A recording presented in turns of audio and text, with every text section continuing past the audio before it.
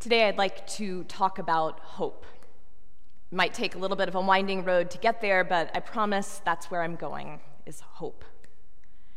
Because we need hope these days.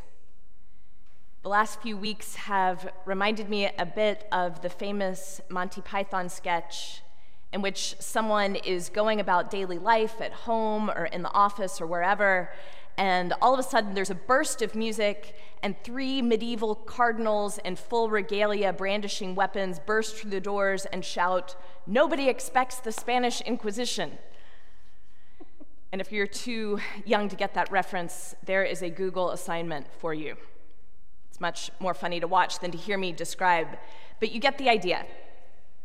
It feels like as soon as we get a little bit used to whatever the new normal is, as soon as we sort of get our feet under us, catch our breath, the Spanish Inquisition bursts in.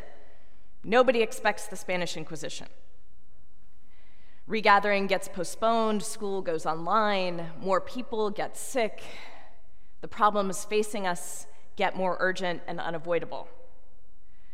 The January and February versions of us were so naive and carefree. We didn't expect any of this. After all, no one expects the Spanish Inquisition. Every day these days brings new challenges, new work to do. And so we need hope. Because hope is where everything in the spiritual life begins and ends. It's the ultimate question. It's the ultimate answer to any question. As St. Paul says in our reading today from Romans, "For it is in hope that we are saved." He goes on to explain that hope that is seen is not hope, meaning we don't hope for things that we already have. We hope for what we need, for what we desire. Our hopes are our deepest dreams.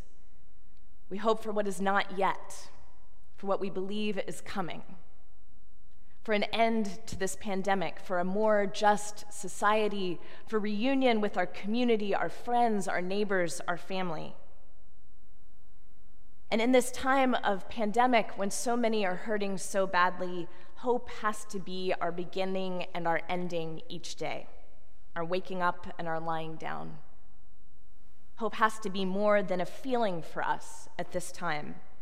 It has to be a choice, a daily discipline, something we practice again and again until it becomes a habit of our heart.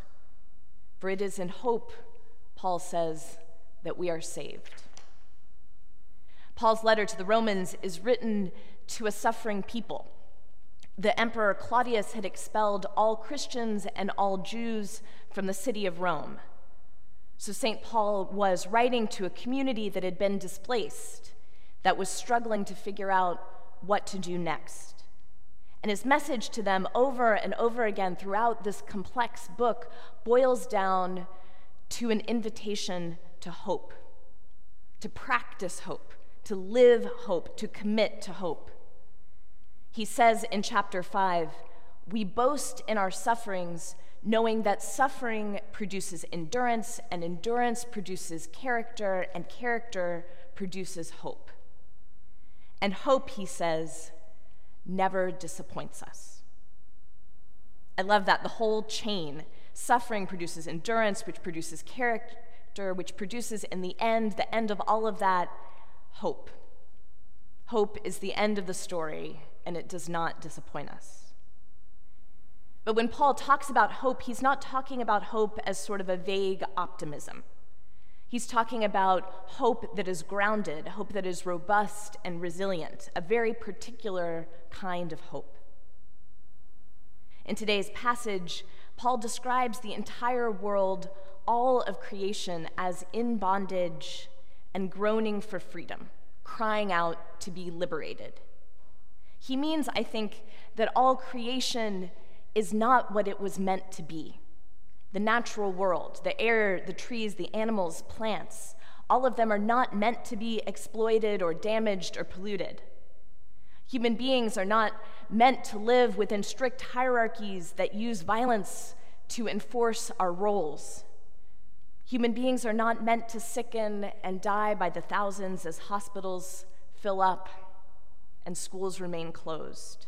All of creation, Paul says, is suffering. But, he insists, the pain that God's creation is undergoing, the pain that we all are undergoing, has a purpose. It's not senseless. It is labor pain. All creation is struggling to give birth to something new, a redeemed, healed, repaired world. That is the ground of our hope, this belief that God is working through us to give birth to something new. A world in which creation is healed, in which, as the book of Revelation promises, God will be among us. God will wipe every tear from our eyes, and mourning and crying and pain will be no more. The world is not as it should be, but the pain we experience, the pain all of creation experiences, is the pain of labor as something new is born.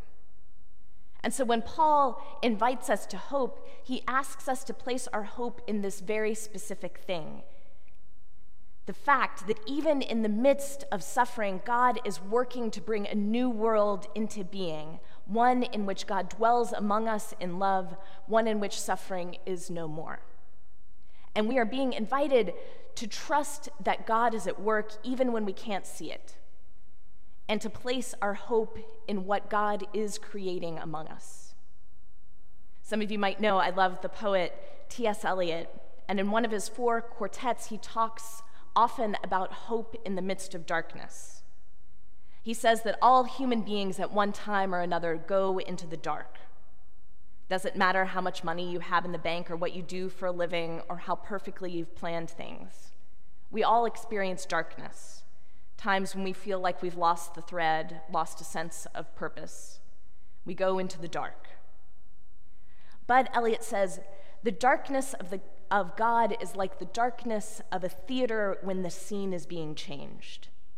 We're aware only of the darkness all around us. We can't even see our hand in front of our face. But right under our noses, all the scenery is being changed. The party scene is being transformed into a snow-dusted forest, or the city street is becoming a cozy sitting room. Eliot is calling us in this poem to the same hope that Paul lifts up. Hope and faith that in the middle of darkness, God is changing the scene. God is doing something new.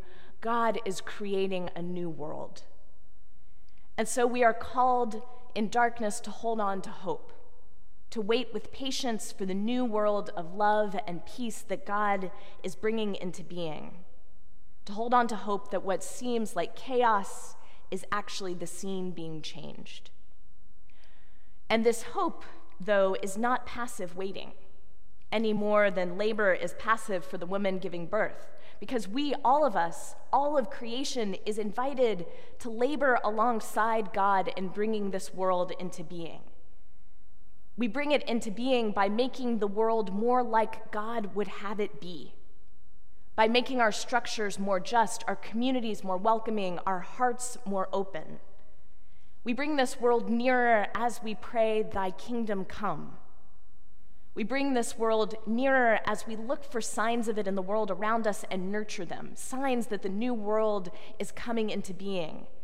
Moments of selflessness, truth-telling, joy, kindness, transcendence.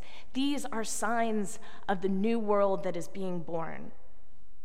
We bring this new world nearer as we practice radical hope. Not as we feel hope necessarily, but as we practice it. As we drag our thoughts back from the lengthening list of worries and fears and center them on God. As we choose to focus on signs of that new world. As we choose to work alongside God in bringing that world about. For it is in hope, St. Paul says, that we are saved. In hope. And as he says, hope will not disappoint us. Amen.